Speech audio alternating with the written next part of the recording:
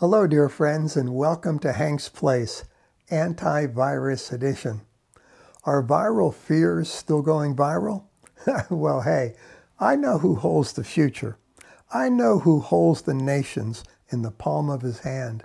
I know who rules. I know who beholds us as the apple of his eye. And I trust in him, and I trust that you do too.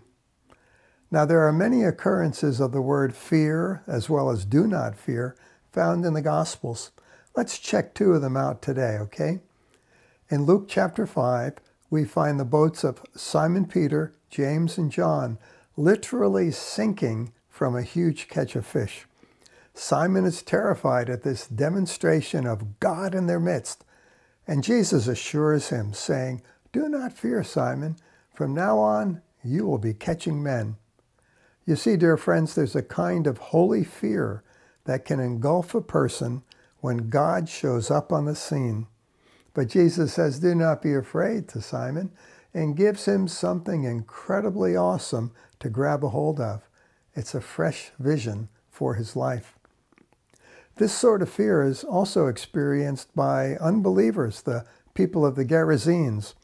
They experienced it upon hearing the testimony of those who had witnessed the great deliverance of the demoniac at the hand of Jesus. First, they were afraid when they learned that the demoniac was healed.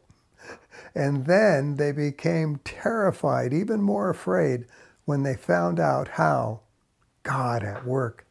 Read it for yourself in Luke chapter 8. Now, this happened with all the disciples as well, this same kind of experience. It was on their way across the lake a little bit earlier. They had encountered a great storm.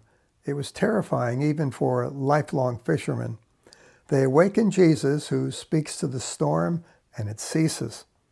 Then, as found in Mark 4:40, Jesus says to them, "Why are you afraid?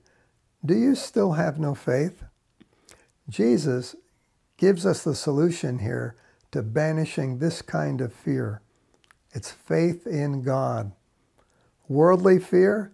Have no worries. Rather, have faith in God. But now catch the next verse. They became very much afraid and said to one another, "Who then is this, that even the wind and the sea obey him?" You see, there are things in life that happen that can cause any of us to fear. The remedy? Have faith in God. But when God shows up, it causes our mortal bodies to fear even more than anything on this planet, in this life.